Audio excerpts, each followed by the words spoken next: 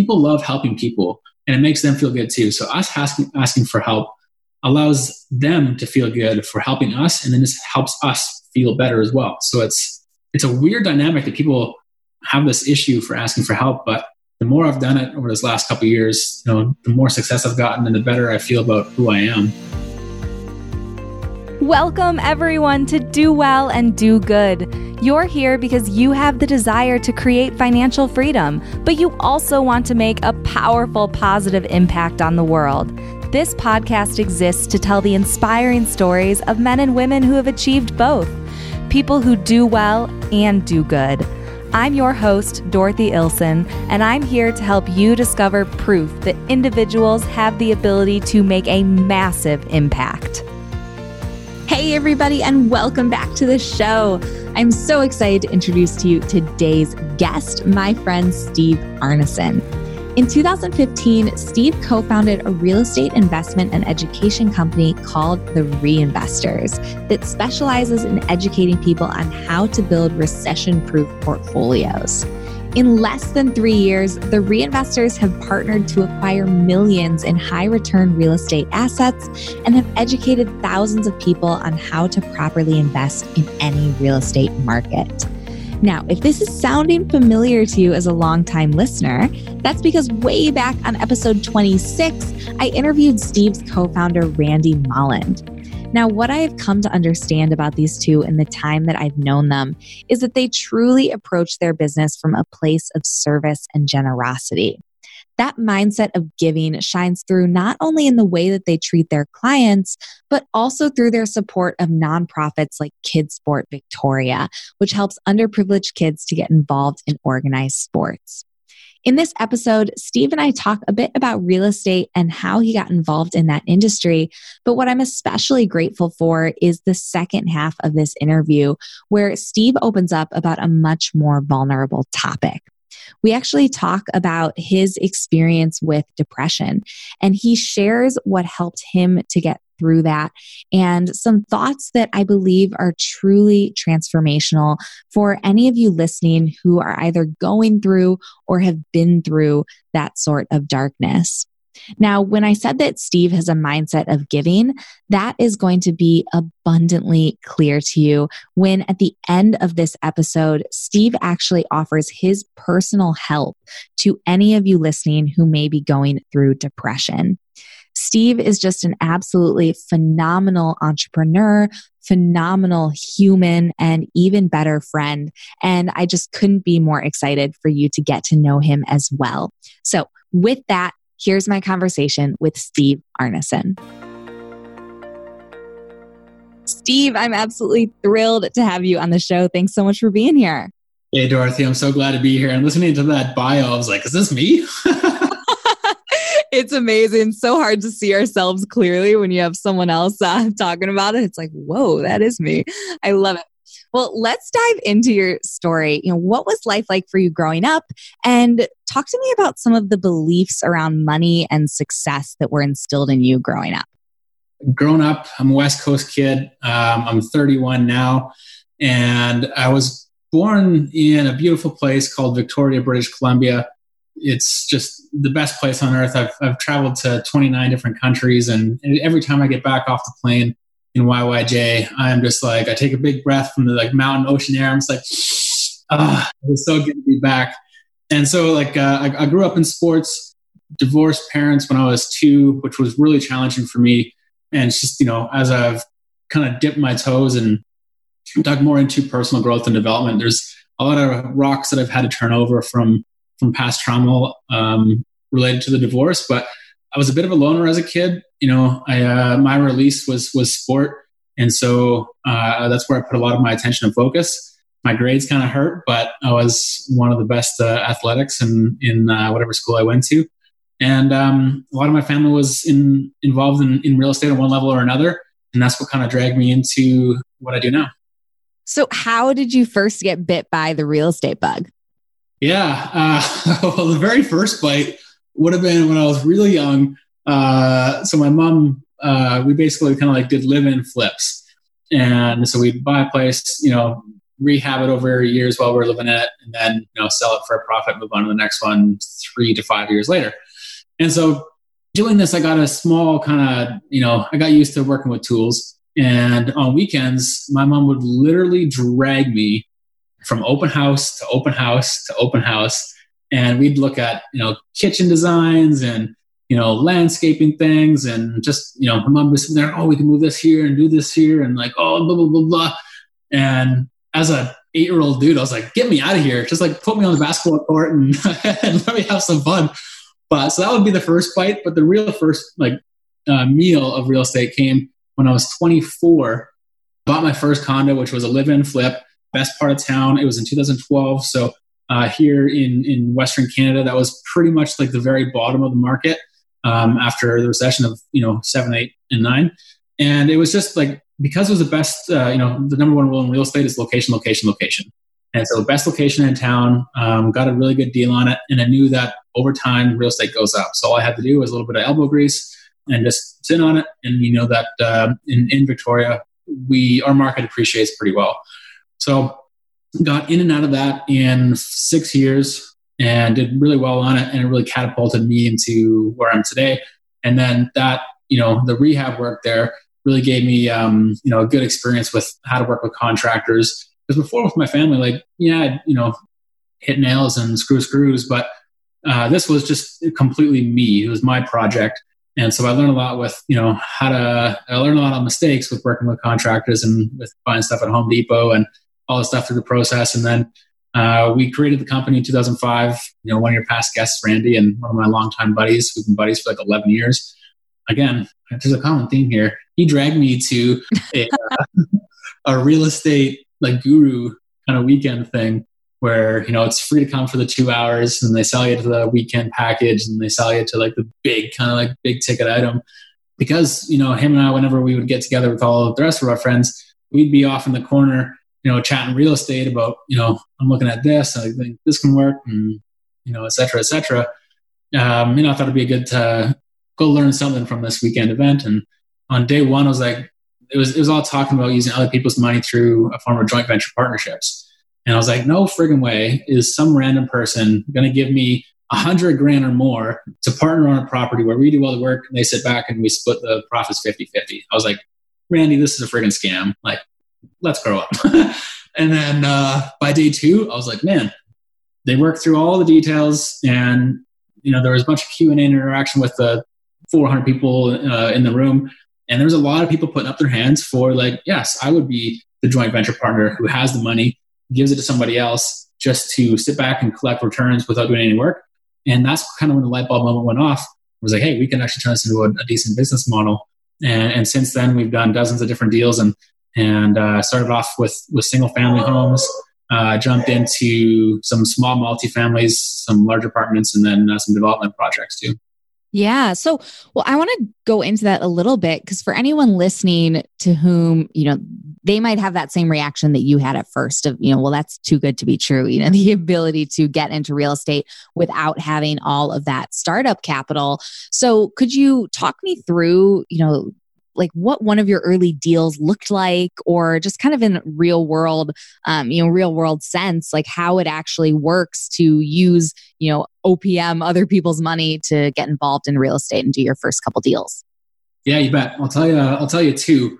But before I do that, I think I was going to rewind real quick. So we jumped into the weekend thing, which was $1,000, and then they upsold us into this network of investors across Canada. And it's a company called Keyspire. And so we invested $20,000 to be a part of this network of investors. And then we did about 2 or 3 months of just analyzing deals. And we felt like we were stuck in just this analysis paralysis, as they call it. So we invested another $10,000 into a mentor. And it was our mentor that gave us the look over the shoulder and the thumbs up on all the analysis that we were doing. And that really gave us the confidence. And he gave us the push to go and actually make offers, talk to investors, and get our first couple of deals done. And so our very first deal, Randy went on title with the investor and he moved into the property. So when you move into the property, you can go with a CMHC, as they call it up here, insured mortgage. And we can put 5% down instead of your typical home purchase, which is 20. So in the United States, that would be similar to like an FHA loan, where if you're going to live in the property, you can, have very little money down. Exactly. And so the way we structured it, we said, hey, Mr. and Mrs. Investor, because we're putting less money down, you have less money involved in the deal. So instead of putting 120, we can put 40 into it. And as even more incentive, Randy's actually going to live in the property, going to pay rent, and then going to manage the tenants who are going to be in the upstairs suite. And so he'll be paying rent, the upstairs will be paying rent. You're going to have in-home care from Randy being the manager of the building. And then it's actually going to cash flow as well. So the three things that we look for when we calculate deals are your cash flow, your appreciation, and your recapture of the mortgage. And those combined give you your total return for real estate investing when we're doing it in our model with buy and hold. And so Randy moved into the property. It went great. It was a turnkey property, so no work needed to be done to it. We had maybe 2 turnovers over the few years that we owned the building, but we live in a very low vacancy market. And so it was very easy to get new great tenants. And the property cash flowed like a dream. And our investors were really happy when we sold it a few years later for a really good return on their investment. That was our very first deal. And one thing I want to highlight about it was we had very, very low risk into it. And so instead of putting 20% down and risking $120,000, the investor only had to put 40% down, $40,000 down at 5%. And so there was very little risk on that end. And that's a really great way to start dipping your toes into joint venture partnering when you're working partners like us. How did you get in contact with this investor? Was it through that group that you'd invested in? That was one of the ways. So with this group that we invested in, it was basically like a Facebook for investors. And you kind of get divvied out into 3 different brackets or titles. And so you're working partners like us, where you're finding the property, you're managing the property, you're doing all the tenant turnovers and pooping out dirty laundry when the washers break and that kind of stuff. And then you were either a contractor to work with the different partners, or you were what they call a money partner, somebody who just wants to have a passive investment, sit back, go on title, qualify for the property, and then just get the passive income coming back. And so it was like a Facebook in the sense of we could search contractors or working partners or money partners, and we can connect with anybody across Canada and say, this is the deal that we're looking at. Are you interested in something along these lines? And then to take it one step further, we actually started a real estate investing meetup here in Victoria. And there was a couple going on at the time, but they weren't very educational based. There was 2 that I can think of. And one was, the old boys club, where they sat there with their scotches and their martinis and whatnot and be like, oh, my yacht's doing this today. And then the other one was really kind of basic. And we wanted something that was, higher energy, really involved, and very educational based. And so when we started this, we reached out to the Keyspire members that were here in Victoria, and we said, we're going to do this every month. We're going to do a presentation and educate you on something, and we're going to bring in a professional in their space related to real estate investing, and they're going to do a presentation. So your lawyers, your accountants, your mortgage brokers, your developers, your real estate agents, etc. So we got to be at the front of the stage, people looked at us as an authority because we were bringing in all these badass experts in the real estate field. And then we got to network with all these badasses too, because we were providing value for them to grow their business. So it was really this kind of trifecta of almost branding for us to start this meetup. And then what happened is we started building some momentum. So it started off with like 10 or 12 people in the back of a restaurant. That grew to 20 people in a boardroom. That grew to 30 people in a conference room. And now we're doing like 60, 70, 80 people events. And we're bringing newbies in, teaching them all the basics. Some people have primary residence, teaching them how to leverage the equity in their home to go and build their portfolio. Other people might already have 2 or 3 investments, but want to learn how to get to 10. And so through that, we're helping everybody at different stages, as well as connecting with money partners for us to invest into high return assets. So that's how we got in front of our first few investors, and they started to see how we operate. They started to understand that we're working and hustling, and we're trying to be experts in our field. And they basically just invested in us because they trusted and knew and liked us, and then just verified the deal that we weren't jumping into something outrageous. And because they trusted us, we have a really good relationship with our investors. And it was that meetup that kind of catapulted us into working with more and more people. Yeah, I love that you bring up trust because really with real estate, it's just like anything else. It's building relationships, right? And finding people who you can create this mutually beneficial type of partnership that's going to work on both ends. Because whereas someone new coming into real estate might not have money, but they do have a lot of time and a lot of hustle and the willingness to put in that work. And there are investors on the other side who don't want to do the work. They just want to be able to create some passive income, some cash flow. And so when you can bring those two sides together, I think just like you said, it creates a great opportunity for people to get involved in this industry that historically the mindset has been that it's really only for the wealthy or people who are coming into it with that kind of cash. So you mentioned that there were 2 deals you wanted to talk about. What was the second one? Yeah, the second one was a lot of people in our space or newbies have heard of the BRRRR method, which is buy, rehab, rent, refinance, and repeat. So we did that where we bought a 5-plex just out of downtown, did a massive renovation to it, and then we went back to the bank because we didn't have any mortgage on it because we bought it cash. We took the value from say $1 million to $1.4 million, and now the bank's going to give us 80% of that $1.4 million instead of the original one. And so because we did such an extensive renovation to it, we boosted the value, $400,000. And with this particular model, we were able to get 95% of our investors' money back out. And so he's got very little money involved in the deal, and the property itself cash flows quite well. So the BRRRR method is a really great strategy when you can walk in there, identify that there's a lot of value add to be done, do that value add, and then get your money back out and working for you on your next property and your next property and next property. So it's a great tool to scale. And we've done that a couple times now with some properties here in Victoria. So are you paying the investor back? And then, once he has his money plus interest or whatever, you guys are able to capture that cash flow? Yeah, exactly. So typically what will happen is like the investor will have some money involved in the deal, whether we do a BRRRR method or just buy it straight out if it's a turnkey property.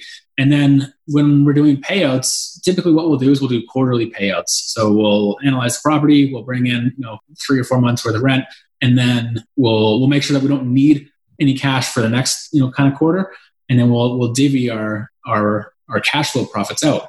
But when we're selling a property or refinancing the property, the first thing that gets paid out is the mortgage, the loan to the bank or to the lender. The second thing that gets paid out is any expense that the investor still has in the deal, whether that be the initial down payment and costs or a few $1,000s for a new water tank or maybe $20,000 for a roof that we had to do or whatever that is. Completely pay out the investor, and then whatever is left over, that equals your profits, and we'll split that profit.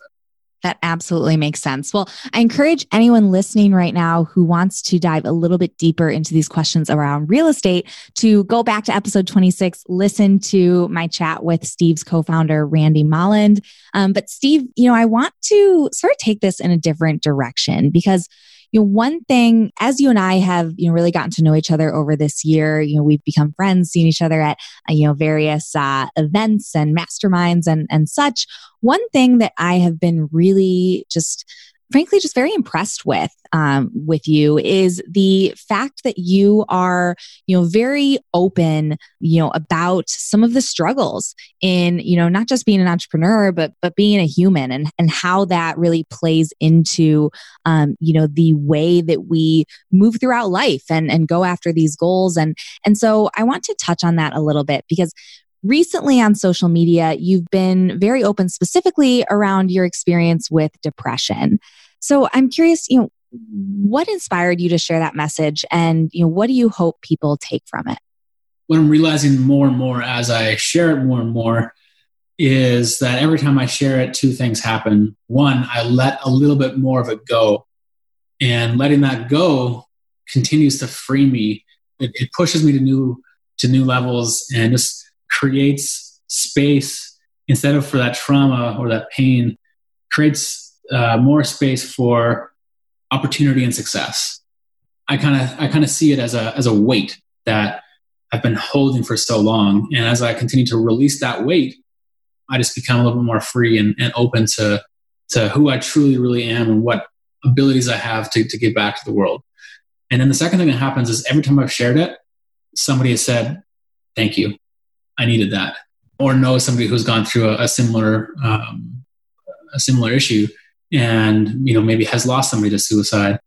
Typically with men is we're kind of, raised and built to be strong and not necessarily emotionless, but to hide and suppress our emotion. And so a lot of this personal growth that I've been on the last couple of years, I've become more aware to the suppression that I've done over the last, number of years, 30 years, and how to release that suppression through communication and through healthy forms of exercise and letting go of either resentment or anger or shame or embarrassment or anything like that. So, Randy was a really big catalyst too for support and for pushing me to share my story, and big shout out and thanks to him for the support and for the constant little elbow to get me going.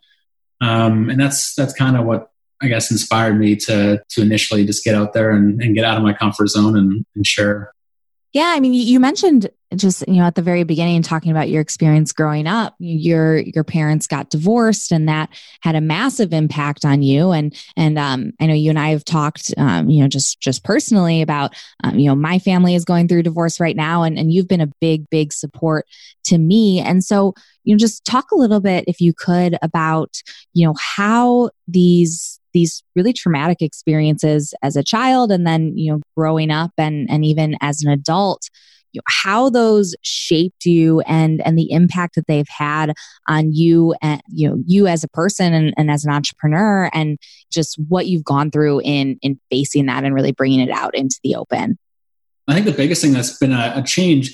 So when my parents divorced, they remarried quickly, and to people who were, I thought, a little opposite of who my mom and my dad are. In one sense, this is not a dig or anything, but they're very kind of like my way or the highway, and verbally, unintentionally aggressive, but, stop, you're wrong, I'm right, move on. And so I think at a young age, I lost a lot of my voice, because every time I express something, or at times when I express something, I got this resistance automatically from like, no, you're wrong, I'm right, my way or the highway kind of thing. This is how it's done.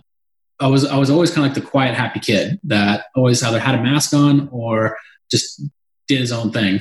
And so I think a lot of that came from the lack of communication that I had, through my youth. And then over these last couple of years, as I've started to communicate with my family about how the divorce impacted me, and talking to, loved ones and friends about my past experiences and such, I've started to really find a lot more of my, I guess, true voice and what I'm really passionate about. And I've really focused hard on my communication over this last probably year. And I've just seen leaps and bounds of growth with everybody I'm connected to. Yourself, for example, we've shared stories. My girlfriend, we're on a whole new level now than what we were a year ago, because of me just opening up and being more comfortable with being uncomfortable, because communication was never a strong suit for me, because I felt like it was suppressed at a young age. It's all this new learning curve for me.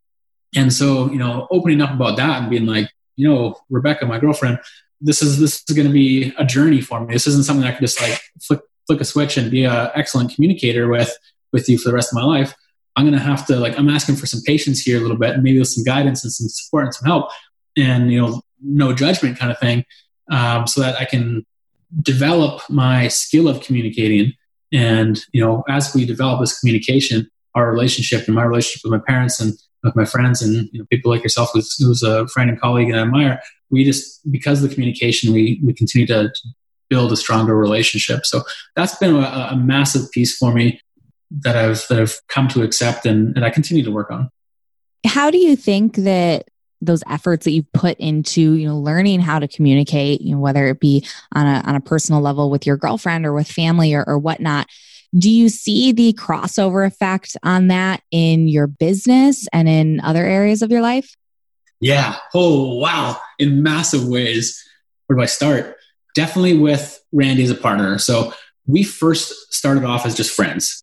We've known each other for 11 years, like I mentioned earlier, and then jumping into this bond of partnership, it becomes a lot more about business than friendship. And so we lost a lot of communication stuff over the first year or two, a lot of that friend stuff, that heart-to-heart chatter, and just kind of focused a lot on the business side of things. And with that, came different judgments of like, oh, you're not executing on this. And he's like, no, you're not executing on that. So there's this wee bit of resentment that started to fester at times, and it would just end up kind of bubbling up and then surfacing the way nobody wants it to surface. And so we've worked really hard on communication this last year, and being more open to feedback is a big one. Men typically have a big ego, and so feedback is always a challenge at times, but we've worked hard on that. And then we've actually integrated something that we learned from, I'll give Joshua a big shout out. Fraser, he's from Thrive. You've probably met him once or twice. And he gave us the tip that he does with his business, where every Friday we do just a feedback meeting. And so Randy and I do this, and we're like, hey, let's do it in like a positive setting. We're both like sports fanatics. And so we go to the driving range, the golf range. We set up an hour first thing Friday morning, and we go there and we talk about how we felt about this last week of productivity. And so we give we talk about our wins. We talk about some of the struggles that we're having individually. We give each other some constructive feedback. And that's been massive for us as friends, for us as business partners, and for us through just managing a growing business.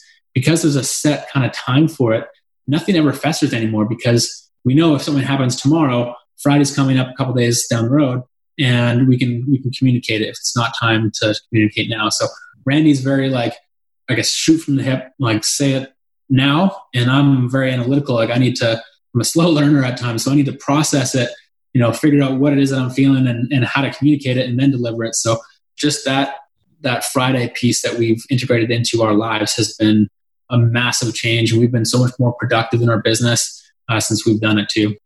Well, I think what's absolutely critical about what you said is, the fact that it's planned, right? I mean, so often in professional relationships or in personal relationships, it's very easy to just, expect that these conversations are going to just happen, that we'll be forthcoming with feedback or, have these hard conversations.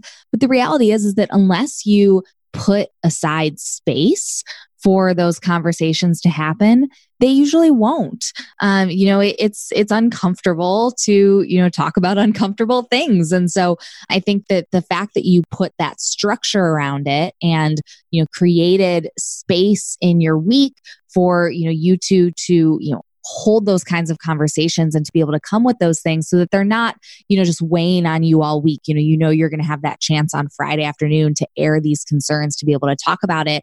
It takes the pressure off you, the rest of the time. And it makes sure that, you guys know that no matter what's going on, no matter how crazy that things get, that you're always going to have that time to debrief and to come back to each other and, really look critically at what's going on in the business.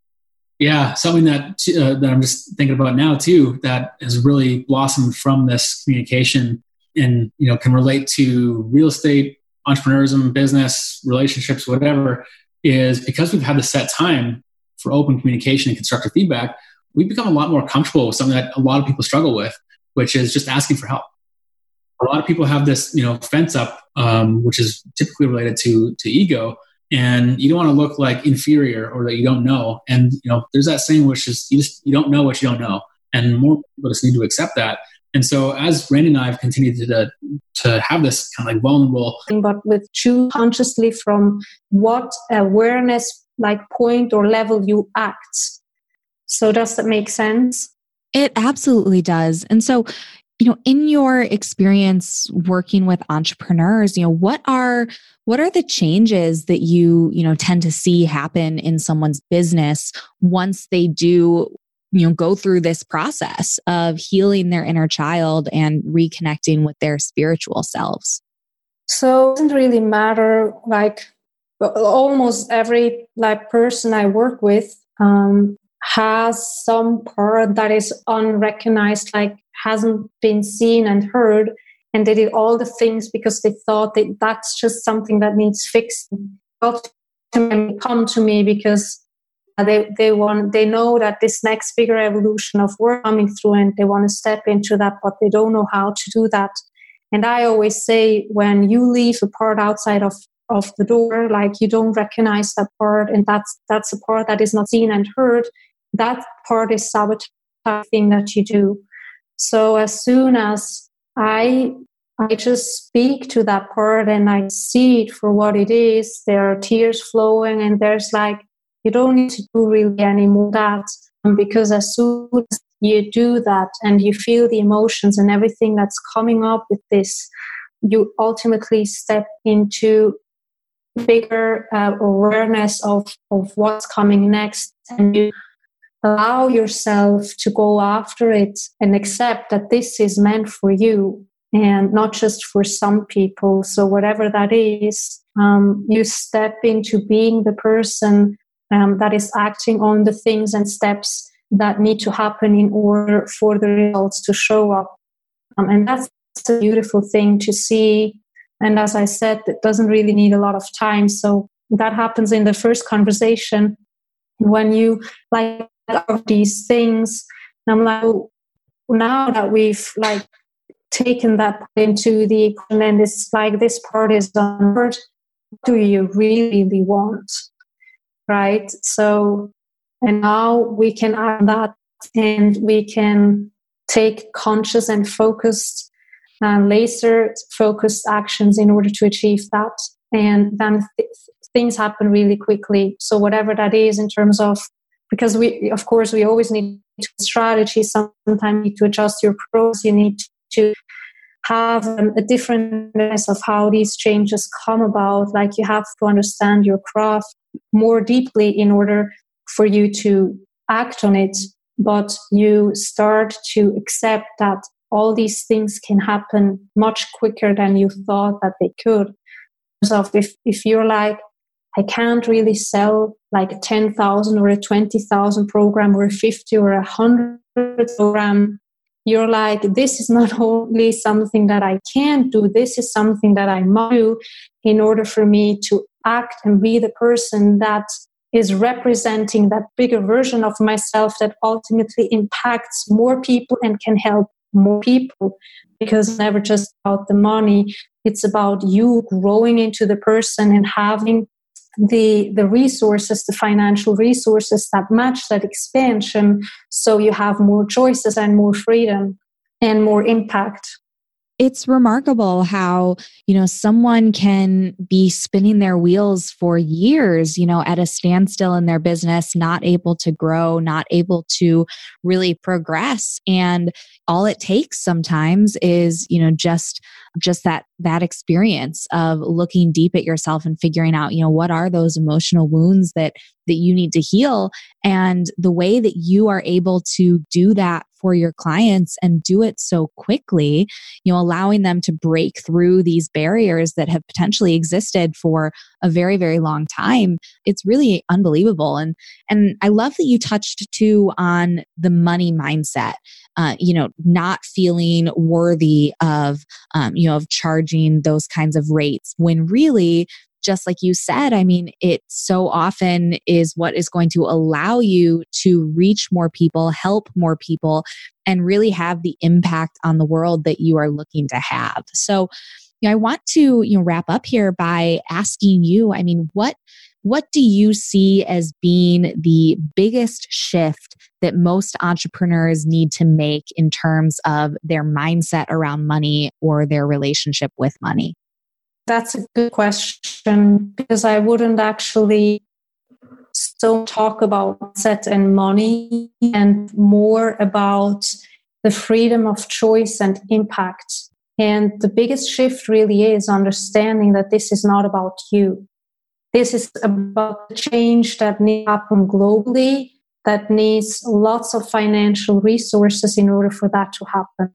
And if you don't understand that, and you're like, and I'm going after this, and this is place in the evolution, then you're going to feel unfulfilled and you suffer, because this is ultimately your calling.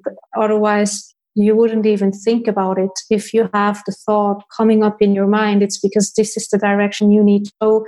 And we don't have the time for like you or any other person. I'm not specifically talking about you, but like whoever is listening to this, to doubt yourself and then like spinning your wheels for the 5 years before you allow yourself to be like, and I'm charging that, I'm worth receiving that money. So you need to really understand what the bigger picture is and what your role and position is in that.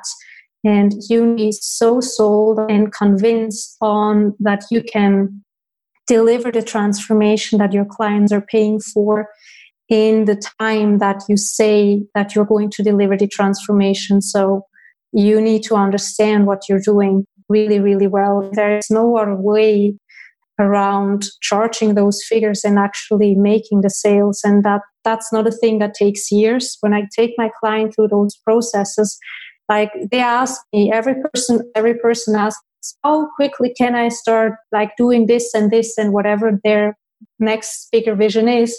I'm like, well, if you want to postpone this any longer, then your choice, but we're going to get you ready in like 2 weeks. And that's ultimately when like all the temptations and all the things and all the whatever obstacles that you've kind of came to believe come up anyways. And you need to always decide again and again and again, this is the direction I'm going, and this is why I'm so brilliant at what I'm doing, and keep going. And then these changes happen really quickly, but it is uncomfortable, 100%. Yeah, I mean, I think that all real meaningful change is uncomfortable. And the fact that you are able to, help your clients get these results so quickly, it speaks to the fact that you are really going to the core of the issue rather than, so often when entrepreneurs try to figure out these struggles on their own, they'll just address the symptoms in their business rather than addressing the actual cause. And so, Tabita, I want to thank you for sharing this. I mean, it's unbelievably powerful. And I know that my listeners are certainly getting as much out of this as I am. Unfortunately, we are running out of time. So I'd like to ask you a question that I ask all of my guests. As you know, here on the show, we have what I call the Do Well and Do Good Challenge. So this is where I encourage our listeners who want to give back to contribute to the nonprofits that are nominated by my guests. So I'm very excited to hear your answer to this question. Could you tell us what organization you're nominating and why? So we have just set up our own foundation here. So that's like literally where I give all my money to, and so that, which is ultimately helping children really fulfill their potential and grow as a person and being recognized with the potential that they have. Like all my teachings and the things that I do, of this and the other cause that we support is like getting key animals a loving home. So that's for me kind of the important thing, because they don't have a voice. Like animals don't have a voice at all, and kids don't have a voice because they are not out, right? So that's for me kind of where I'm going. Yeah. What did you say that organization is called? It's a funny name. That's like a Swiss kind of thing. Something that's kind of a side thing in my family called Stübi Foundation. Well, we will absolutely link to that in the show notes so that anyone who does wish to donate can go do so. And lastly, Tabita, before we say goodbye, where can our listeners go to learn more about you, about your services coaching entrepreneurs, and to follow everything that you're doing? So the best place right now would be the art of the evolutionaryentrepreneur.com. That's where you get all the things that we are doing. We're always evolving, but that's the best place to find me. Amazing. Well, we will link there, the art of the evolutionaryentrepreneur.com, in the show notes as well. Tabita, I just can't thank you enough for coming on the podcast, for being so vulnerable and, sharing your story in a way that I know is going to be transformative for many of our listeners. I appreciate it so much. Thank you, Dorothy. It was a pleasure to be here. I'm truly humbled and honored, because I think that your message and everything that you're sharing and doing, that you understand and be like, this is not just about you doing well, this is about doing well. So I really appreciate that. And that's like exactly the change and the message that we need. So thank you for being part of this and doing what you're doing. Oh, I appreciate that so much. All right, everyone, that's our show. Now, before I sign off, I want to introduce any new listeners to how the Do Well and Do Good Challenge works. There are 2 ways that you can participate. The first is if you are looking to do more to give back, I encourage you to contribute to any of the nonprofits nominated by my guests. Send a screenshot of your receipt to challenge at dowellanddogood.co, and your donation will be included in our monthly tally of the tangible impact this podcast is having. The second way you can participate is absolutely free, and that's by voting.